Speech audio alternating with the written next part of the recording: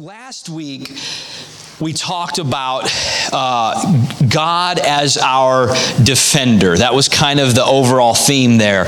And we kind of opened up by talking about the story in Exodus chapter 17, where Moses is leading the Israelites into a battle with the Amalekites. They defeat the Amalekites, and they basically make a monument to God at that point, and they name it Jehovah Nissi. Jehovah Nissi. Now, if you study that in the Hebrew, okay, Jehovah, of course, is God. That's the first part. The second part, Nissi, is basically a banner flag or a covering of victory, which represents God as our defender, our protector, our deliverer, okay?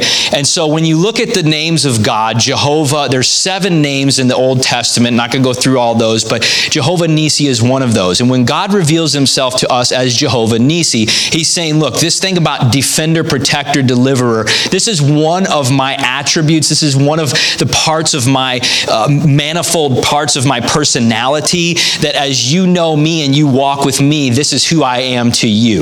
And so God wants to be our defender. He wants to be the one who goes before us and fights our battles for us. We are engaged. We play a role, but it's important to note that God is actually the one who delivers us and defends us against our enemies. And this is huge because it takes a lot of the weightiness off of us of all the things that are necessary in fighting a battle and going to battle against enemies. When we know there's a part we play, but there's a part that God plays that we're not supposed to, and we get a faith in that, it kind of just puts us in a place of peace when we're going through those battles, knowing that there's a part we really can't do, but God is doing for us, and he's going to see us through that. So that's a huge part of, in terms of walking in our callings and being who we're supposed to be. We talk a lot about, we want to raise people up to walk in their callings here. That's a vision of our church, of what we're out to do.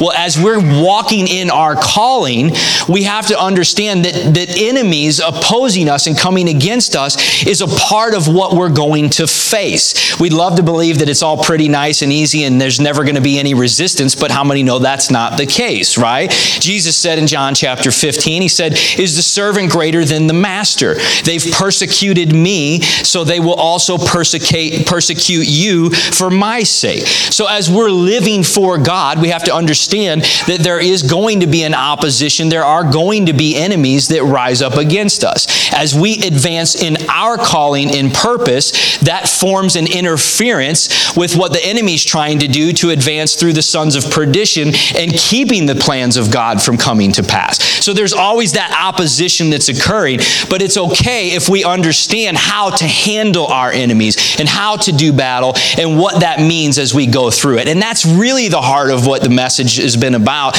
last week, and then we're going to go into that even more so this week, is about how we're walking in our callings. Enemies are going to come, but there's a peace and a rest and a confidence that we ought to go forward in through each and every battle and know that we are always going to come through on top because God is the one who's defending us through each and every one of those things. Makes amen? So that's just like a little bit of a recap and a summary. And we saw how last week Daniel was a classic example of this. There were a lot of things that rose up against Daniel. We went in chapter 6, which is the classic story of Daniel in the lion's den.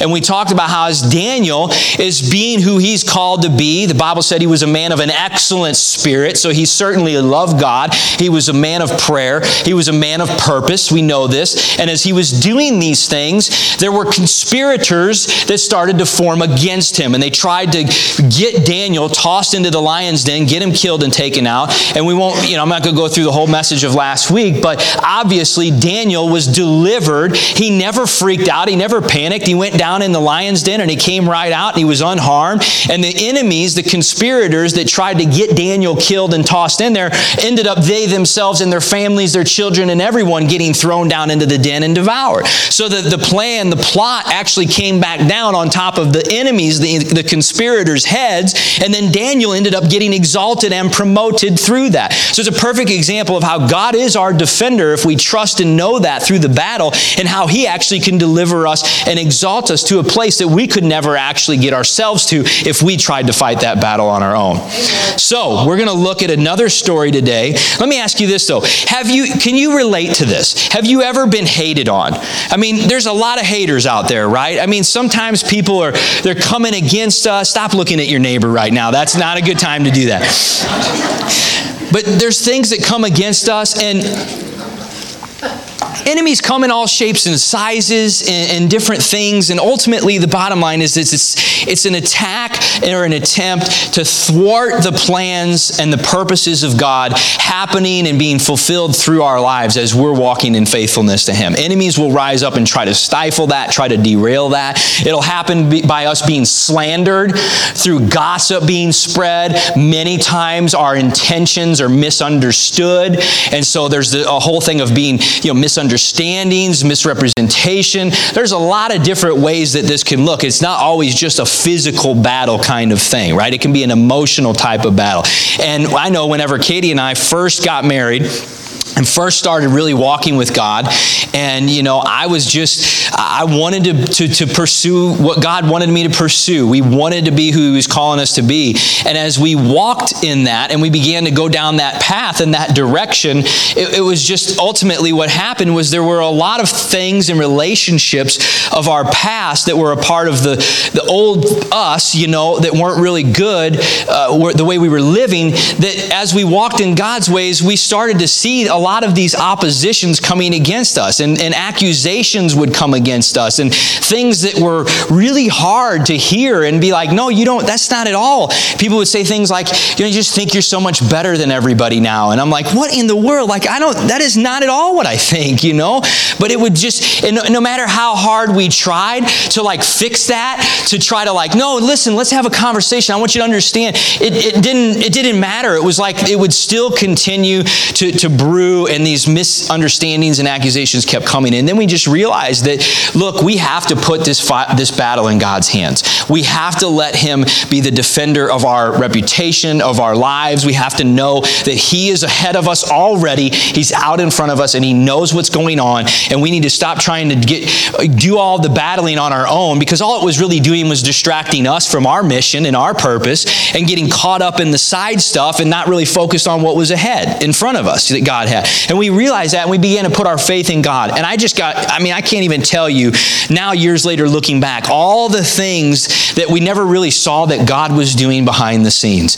He silences our oppressors. He calms the storms. He opens up and parts the path and makes a way where there seems to be no way. He's always faithful to do that, and we saw it firsthand. But I have to tell you, and I just want to make this clear because I think we can all appreciate this, the pain is real when you're going through it. The pain is real, and it hurts, and it's not easy to take, but it's a part of what we have to understand. God has equipped us and prepared us to be able to deal with, and that He is positioned, ready, and desires to fight that battle for us. Amen? So, we're going to look at a story today about two guys. One guy named Mordecai and a guy named Haman. Two people, and an enemy, and a person that's trying to live for God, and how this plan unfolds. Now, how many people know what book that's in? Mordecai and Haman. What book is that in? Esther. Right, Esther. Good. Pop quiz, and you got it right. All right.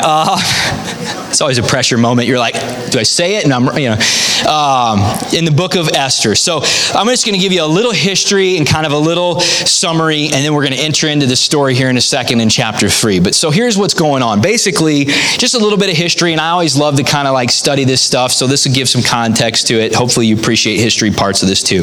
But, Israel as a nation was moving along through all the books of Kings and Chronicles, and they had all these kings that reigned after Solomon and David and Solomon, and they kind of ebbed and flowed in the way they were obedient to God, and they fell away. And eventually, finally at some point in about 700 something BC, God finally said, listen, I've had enough. You've just continued to walk in disobedience to me. You've turned your face away from me. And so God essentially just lifted His hand, and He allowed Israel to be conquered. And the Assyrians started that in the northern tribes of Israel. And then later we have what's called the Babylonian captivity, which the nation of Babylon wipes out Israel, conquers Jerusalem, destroys the temple, and then Israel and all the Jews, picture this, all of the Jews are now transported over to the area of Babylon, and they're now in captivity for what ended up lasting for 70 years.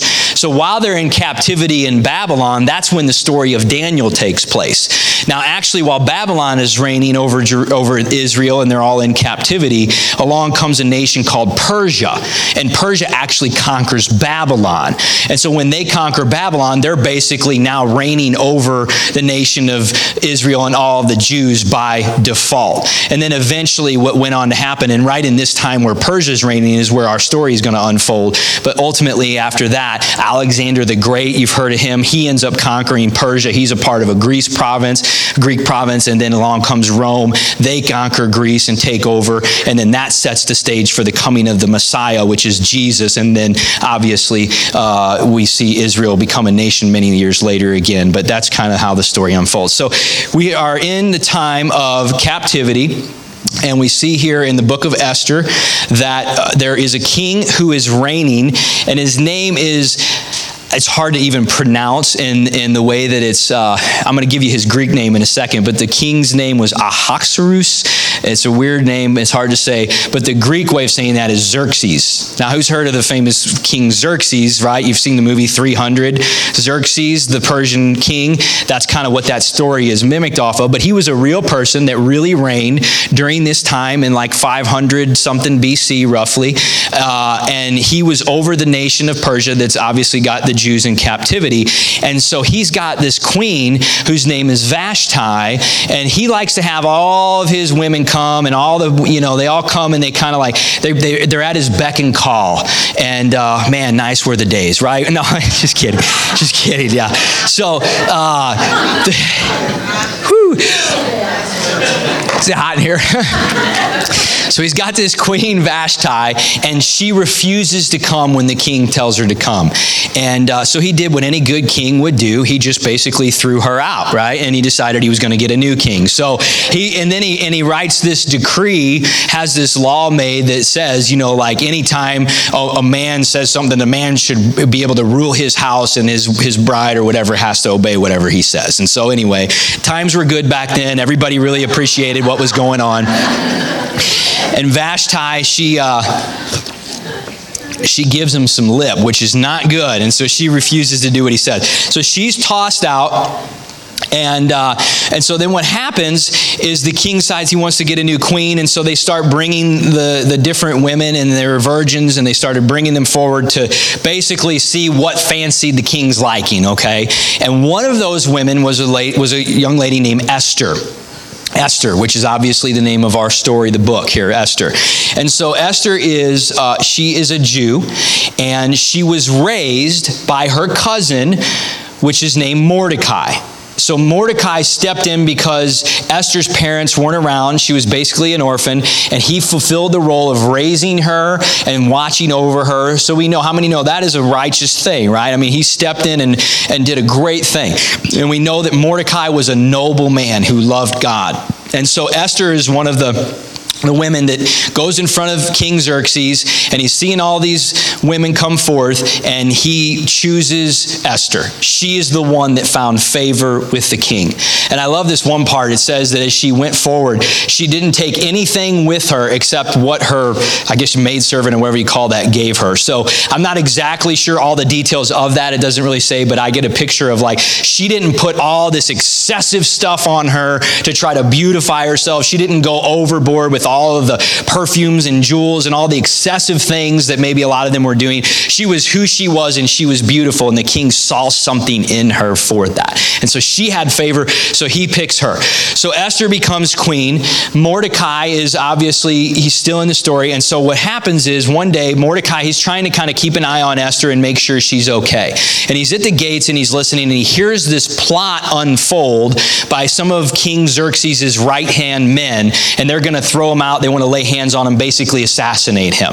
And so Mordecai delivers the news to Esther, and then Esther takes it to Xerxes. He finds out about it, confirms that the plot is real, and then they execute the conspirators. And then once they get executed, here's what happens. There's a guy named Haman who's kind of like next in line in the ranks, who then gets promoted into this place of influence alongside of King Xerxes. Esther is queen. Mordecai is still keeping an eye out for Esther. Esther, and that's where we're going to enter into the story, because Haman was a terrible man, and he was overcome with greed, he was overcome with pride, and he was eventually going to become a conspirator against Mordecai, and we're going to see how Mordecai and Esther trusted God as their defender and how this plot unfolds from there. All right, so open up to Esther chapter 3.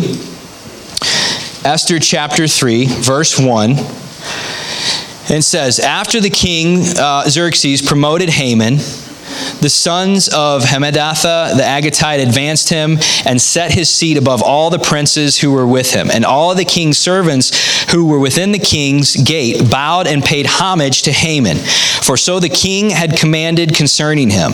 But Mordecai would not bow or pay homage. He wasn't going to bow to anyone except his God. And Haman was like, I want people to bow to me. So he's this egotistical maniac, right? So the king's servants who were within the king's gate said to Mordecai, why do you transgress the king's command? Now it happened when they spoke to him daily, and he would not listen to them, that they told it to Haman to see whether Mordecai's words would stand. For Mordecai had told them that he was a Jew. Well, when Haman saw that Mordecai did not bow or pay him homage, Haman was filled with wrath. But he disdained to lay hands on Mordecai alone, for they had told him of the people of Mordecai. Instead, Haman sought to destroy all the Jews who were throughout the whole kingdom of Xerxes, the people of Mordecai. So just because Haman won't bow to anyone but his God, just because Mordecai wouldn't bow to anyone but his God, it enrages Haman, and he begins to develop this conspiracy and this plot now, where he's not just going to take out Mordecai, he's going to take out all of the Jews. Now, there's an important point in this that we can really take out, is that when our enemies begin to get consumed with wrath, because that's a part of what happens, we need to allow them to be consumed in their wrath, but not take up wrath ourselves against them. Does that make sense? The Bible says in a lot of places, it says it in Proverbs, it says, he who is slow to wrath has great understanding. The Bible says in Proverbs 15, a wrathful man stirs up strife, but he who is slow to anger allays contention. And then James 1:19 says, let every man be swift to hear, slow to speak, and slow to wrath. So we need to make sure that whenever enemies are rising up against us, there is a temptation we fight back in our own way, but there's a temptation to become filled with wrath against that. And when we get filled with wrath, how many know that we become predisposed to sin? We become predisposed to tripping up. And that's what we're seeing here, is that Mordecai is not going to do. Haman gets filled with wrath. He gets enraged with wrath, and it escalates really fast. He goes from hating Mordecai to hating every one of the Jews, and he wants to kill him. And so now what we'll eventually see is that this whole plot that's driven by his wrath, by his pride, by his ego, ultimately end up being his demise and what he does. So, slow to wrath. Now, we see in verses 8 through 11, let's jump there. So then Haman said to King Xerxes, there are certain people scattered and dispersed among the people in the provinces of your kingdom. Their laws are different from all other peoples, and they do not keep the king's laws. Therefore, it is not fitting for the king to let them remain. If it pleases the king, let a decree be written that they be destroyed, and I will pay 10,000 talents of silver into the hands of those who do the work to bring it into the king's treasuries. So the king took his signet ring from his hand. If you were here last week, does this sound familiar? And gave it to Haman, the son of Hammedatha the Agagite, and the enemy of the Jews. The king said to Haman, the money and the people are given to you. Do with them as seems good to you. And then the king's scribes were called on the 13th day, remember that, of the first month, and a decree was written according to all that Haman commanded to the king's satraps, that the governors who were over each province, that the officials of all the people, that every province and every people in their language, and the king of Xerxes, it was written and sealed with the king's signet ring. So Haman goes and he forms a conspiracy. He tricks Xerxes basically because he strokes his ego. He's like, hey man, there's some people, they're not obeying your laws. What were those laws? They wouldn't bow bow to Haman, right? He forgets he didn't bring in all that, but he just said, they're not obeying you. We need to take them out. We need to kill them. Give me permission. And so the king, filled probably with a little bit of pride himself, goes ahead and says, yes, let's make that a decree. He seals that thing with his signet ring, which was like the ultimate level of authority. Here's the thing that you got to keep in mind, which we see unfold, which we saw last week, is that no authority under heaven outranks the authority of God. That God the defender is always going to have the ultimate authority. When you see this decree sealed by Xerxes with his ring, you would think in the natural, it's over. This is the end of the Jews. They're done for. It's been signed. It's been sealed. Xerxes said it. It's going to be fulfilled. But Mordecai and Esther don't give in. They don't give up. They don't lose faith, and they remember who the God that they serve is, who the God with the ultimate authority in heaven that outranks all the authority on earth is, that's going to be fighting this battle for them. Are you with me so far? Say, I'm with you. So next what we see happen is Mordecai learns of this, and it says that he begins to lament, and he goes and he tears his clothes, and he goes into a time of prayer. Now in this time when Jews would tear their clothes, they weren't going streaking in the streets, okay? It wasn't like old school. If you've seen that movie, probably don't want to promote that from here, but anyway. So they weren't going streaking. What he was doing, he was tearing his clothes, which showed a great sign of lamenting, and something that was hurting the heart of God is now hurting the heart of Mordecai. And so I would say when we see evil oppressing the plans of God in our world, what does it do? Does it cause us pain to the point where it's almost like a lamenting, which it ought to? If the heart of God is our heart, then there ought to be a lamentation about the things that are happening that are evil in the world. And there is something that we can do about that. We're not just sitting back on the sidelines and incapable of doing something. Immediately, what we see Mordecai do is he goes into prayer and he goes into fasting. And there ought to be a deep conviction in our heart to pray fervently before our Heavenly Father anytime we see evil oppressing anything in the world that's good. And that's exactly what we see Mordecai do. He laments and he tears his clothes and he goes into a time of prayer. And then what he does is he basically says to Esther, you're going to have to let King Xerxes know. You're going to have to tell him what's going on. Now, there's this whole thing at this time that doesn't probably make a whole lot of sense right now, but if Queen Esther goes before Xerxes before appointed times and before certain seasons where she's allowed to go before him, that she could actually be killed for that. She could be executed for not going, operating within the rules of the king. Well, she decides that she's going to make a stand. And it says that she even reasoned or resolved in herself, if I die, I die. I'm going before the king and I'm going to let this plot be known. And I would just say to all of us that there comes a point in time when there are enemies oppressing us, when we do have to operate out of a deep sense of conviction, and we have to make a stand, even in the face of danger in the natural, and know that God will still deliver us and see us through. Just like Daniel went down into that lion's den, and just like Esther says, I'm going to go before the king. I might live or die this day, I don't know, but it doesn't matter, because I am not going to operate by the corrupt laws that are happening here. I am going to operate by the ultimate authority of God and what He's called our nation to be. And she goes before the king and she reveals the plot, and it gets really, really good from here. So, what we see is that Esther, she goes before him, and first what she does is she requests this banquet. That's what she did first before she revealed the plot. She wants to have this banquet, and she wants to have a dinner with Haman and with Xerxes. And so she's going to bring everything out in the open. Very wise, isn't it? Like the way that she's going to do this. She wants to have her dinner with Xerxes and with Haman. She knows that that's probably going to be received well. And then Haman, it says in here that Haman, he was basically like beaming with pride. He was telling all of his family, he's like, the queen wants me to have a dinner with Xerxes and her. I mean, he's all puffed up, right? You got this picture of this guy. He's like, yeah, man. He's like, his ego couldn't be any higher than what it is. He's about ready to blow blow up with pride.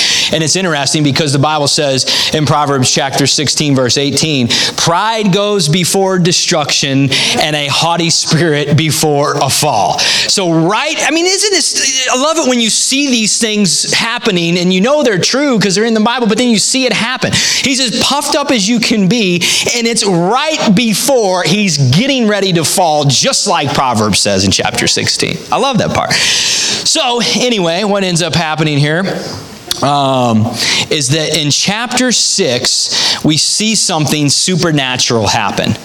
And this is important because we recognize that when we're engaged in the battle, Esther's doing what she can, Mordecai's doing what he can, they're praying, they're seeking God, they're using wisdom, but there is a part of the battle that only Jehovah Nissi, God our defender, can actually carry out for us. And this is the part, because they're in faith, because they're trusting him, that when the time comes where that's God's divine timing of when he's going to move, because they're in faith and trusting that's when we see the supernatural move of God occur, and he goes in front of them and begins to fight the battle. Now, how many know? I love the verse. It's Deuteronomy chapter 1, verse 30. It says, the Lord your God who goes before you, he will fight for you. I mean, it couldn't be more clear than that, right? He goes before you. What does that mean? That means you're never out in front of God. He's always out in front of you. Now, we can take up control on our own, try to do things in our own strength, take things on ourselves, and then we could get ourselves ahead of God, and that is not a place that we want to be. We don't want to be out in front of God with him behind us and us staring our enemies in the face. We want to have God out in front of us and us behind God, who is our defender, and seeing our enemies basically bow their knee to his authority, right? And that's what happens here. So in chapter 6, verse 1, let's start with this. That night, the king could not sleep. Xerxes. He couldn't sleep. Interesting. So one was commanded to bring the book of records of the Chronicles, and they were read before the king. And it was found written that Mordecai had told of Bigthana and Teresh, two of the king's eunuchs, the doorkeepers, who had sought to lay hands on King Xerxes. And then the king said, what honor or dignity has been bestowed on Mordecai for this? And the king's servants who attended him said, nothing has been done for him. So the king said, who is in the court? Now Haman had just entered the outer court of the king's palace to suggest that the king hang Mordecai on the gallows that he had prepared for him. So I'm going to just pause right there. I'm going to break the rest of this down. This is great. So Haman, he's filled with wrath. He hates Mordecai. He hates Esther. He hates the Jews. He's filled with pride. We obviously see all that. He goes and he builds these gallows, which are these giant beams and things where they're going to hang people from. His whole plot and plan, which it's on his property in his area. I mean, it's just, can you get any worse than it? And he wants to hang Mordecai right there in front of all his friends and family. Like he wants to I'm going to serve my pride, man. I'm going to kill this guy. I'm going to hang him on my own gallows that I've made, and I'm going to execute him in my own place before all my friends and family, and my influence is going to be preserved, right? That's how he goes at this. So King Xerxes is sleeping, or he can't sleep. Interesting. God moves supernaturally. He says when he can't sleep, have somebody bring me the book of records. I just want to go through and read some history tonight. I can't sleep. Maybe it'll put me to sleep. So he goes through and he finds out about, remember in the early part of chapter 1, where the plot was unveiled by Mordecai to Xerxes, where his right-hand men were going to execute him, and he saved Xerxes, and he ended up promoting Haman to the next role.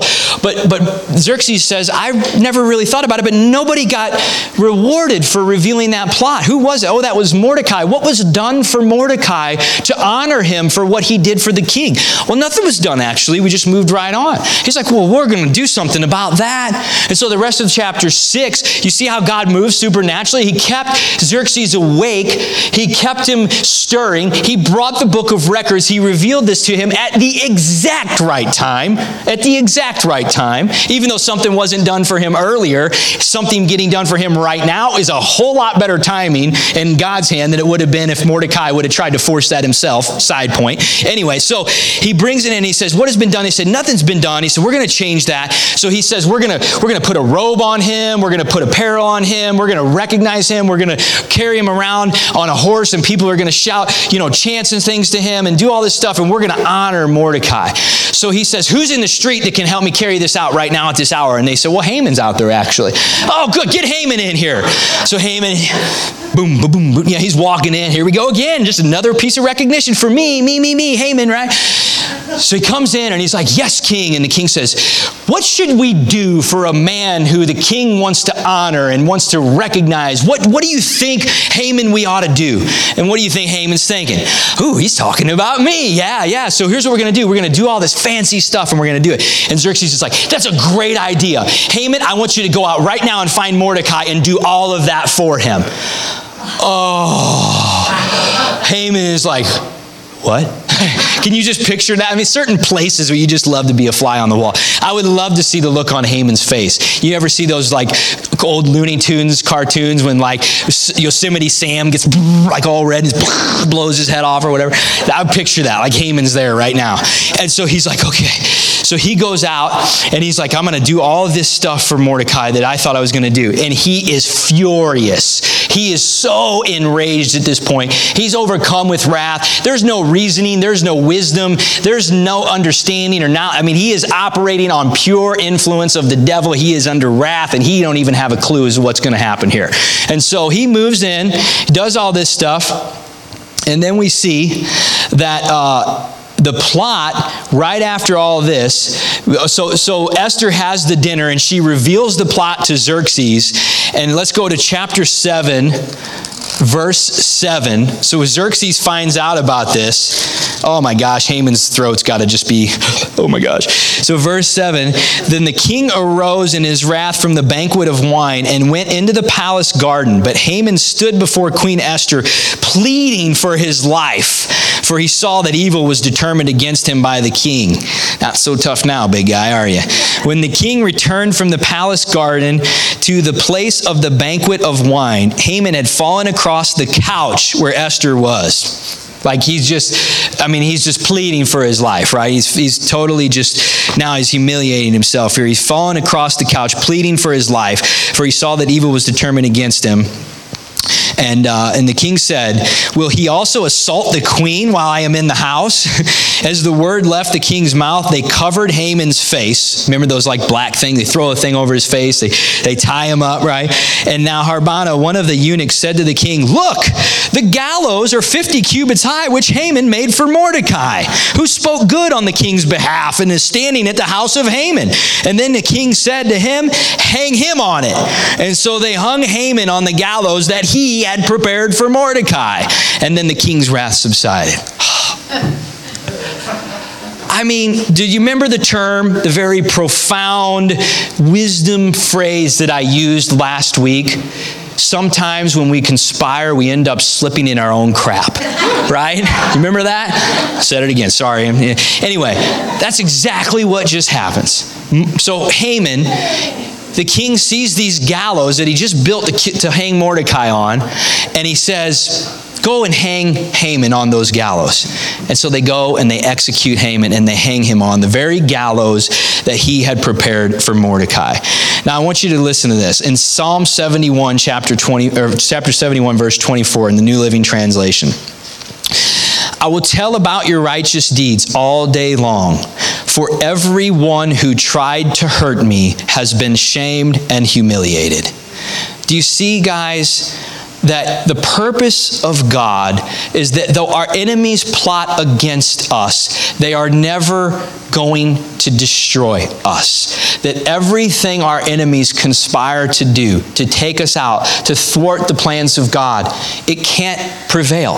If God is in front as our defender fighting our battles, they'll never be successful long term in their attempts to defame and to take out the people, the children of God who are walking walking in faithfulness and obedience to the plan and the calling of God that's on their life, if they'll remain in that place of faith and trust all the time that He is really our defender. There's many times when we can't see the details of how it's going to work out or how it's going to happen. We have to release ourselves from the need to know all of the details about the battle plans, and we need to attach ourselves to the faith and the confidence that we always know God is our defender and He will work it out better and more timely than we could ever do on our own. Can you say amen to that? Amen. So then, right after Haman is hung, Mordecai is promoted over the house of Haman. He is now in charge of everything that Haman was in charge of. So Mordecai is exalted. What does the Bible say? It says that he who humbles himself shall be exalted. He who exalts himself shall be humbled. Mordecai was in humility. He was faithful to God. He is now exalted. He is promoted. He's at a place of influence that he could have never got to on his own. That only by walking with God and trusting God did that opportunity open up and unveil itself to him. And he stepped right in and God promoted him. And then it says later in chapter 8, Xerxes issued a new decree. And guess what this decree said? I kind of call this the great reversal. Because the decree that had been made and sealed by the king to kill all of the Jews, basically, because of the plot of Haman, is now reversed, and the new decree goes out on the exact same day of the exact same month that the old plot was supposed to happen and hadn't yet. God was just setting it up perfectly. And now the decree is reversed, and it says that anyone who opposes Israel and the people who serve this God, that Israel will have a place to destroy them, to annihilate them, to take them out, and to remove them as a threat and as opposition to them in all of the land. And the decree is sealed, but not because Xerxes sealed it, because God had already sealed it much time before this plot even started to unfold. Amen. And so they go out, and this is great. Listen to this in chapter 8, verse 15. It says, "So Mordecai went out from the presence of the king in royal apparel of blue and white, with a great crown of gold and a garment of fine linen and purple. And the city of Shushan rejoiced and was glad. The Jews had light and gladness, joy and honor. And in every province and city where the king's command and decree had came, the Jews had joy and gladness and a feast and a holiday. And then many of the people of the land became Jews, because fear of the Jews fell upon them."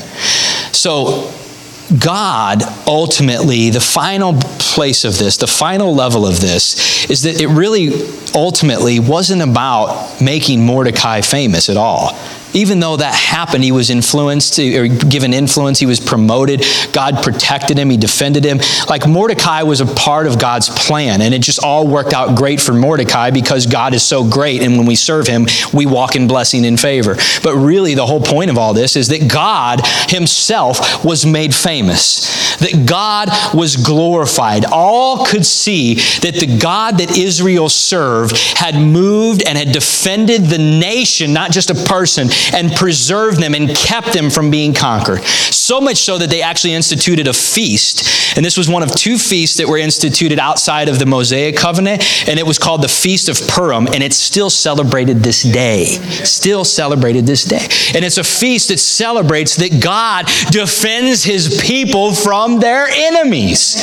Is that amazing or what? So ultimately, guys, God was glorified. And he was made famous through all this. And so let me just close by saying this.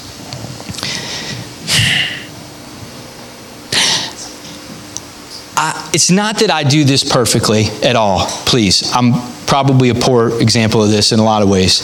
But I'm at a point, I've just been kind of wrecked in my heart. And I'm at a place with God where I don't really want to do anything with my life that doesn't bring God glory.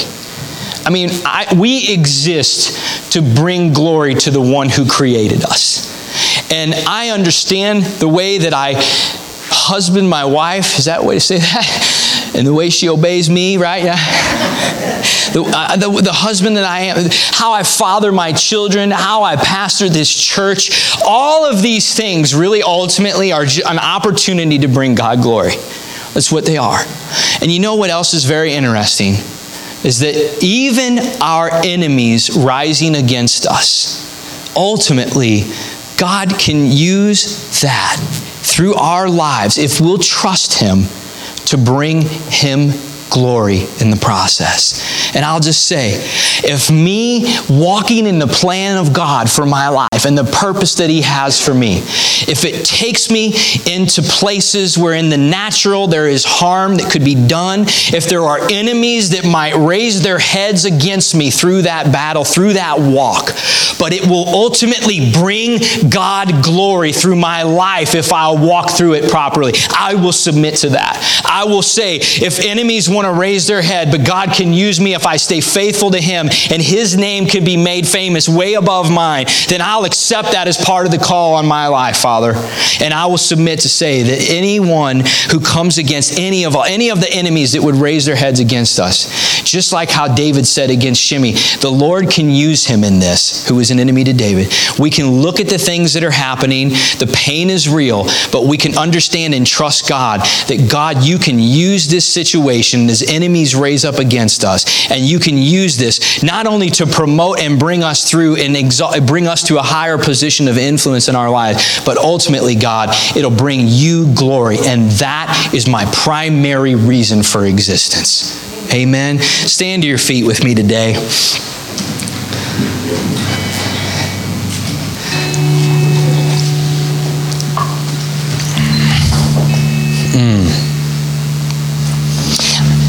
What are some enemies that have come against you in your life in the past? Surely we all have them. What was the outcome of that? You know?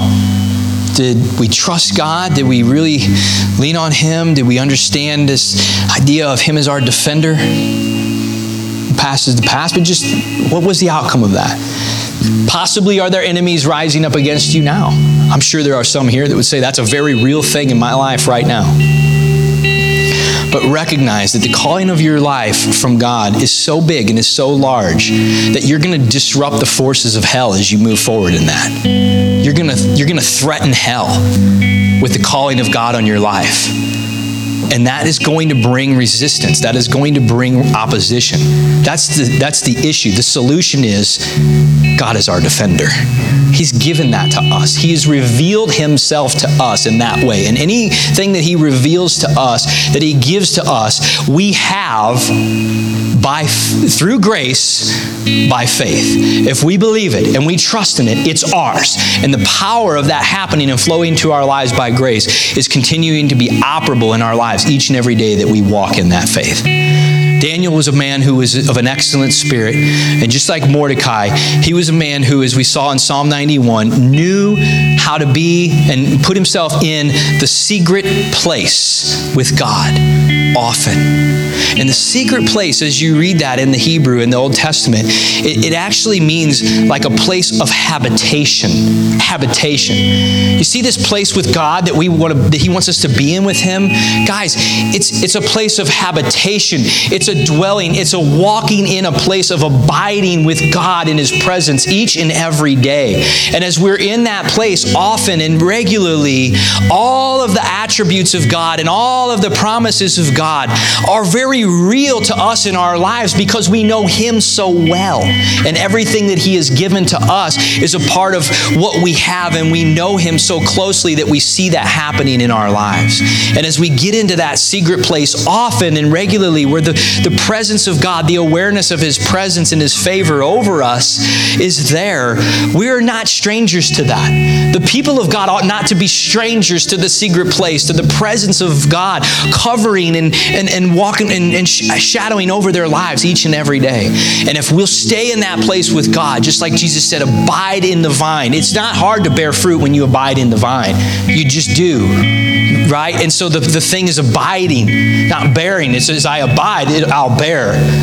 As I stay in the secret place, God is my defender, my healer, my provider, my protector. All of the things that He's promised me in His Word are just very real to me. It's very much a part of what I have in Him. And I just know that there's just a faith that keeps that flowing in my life. Amen.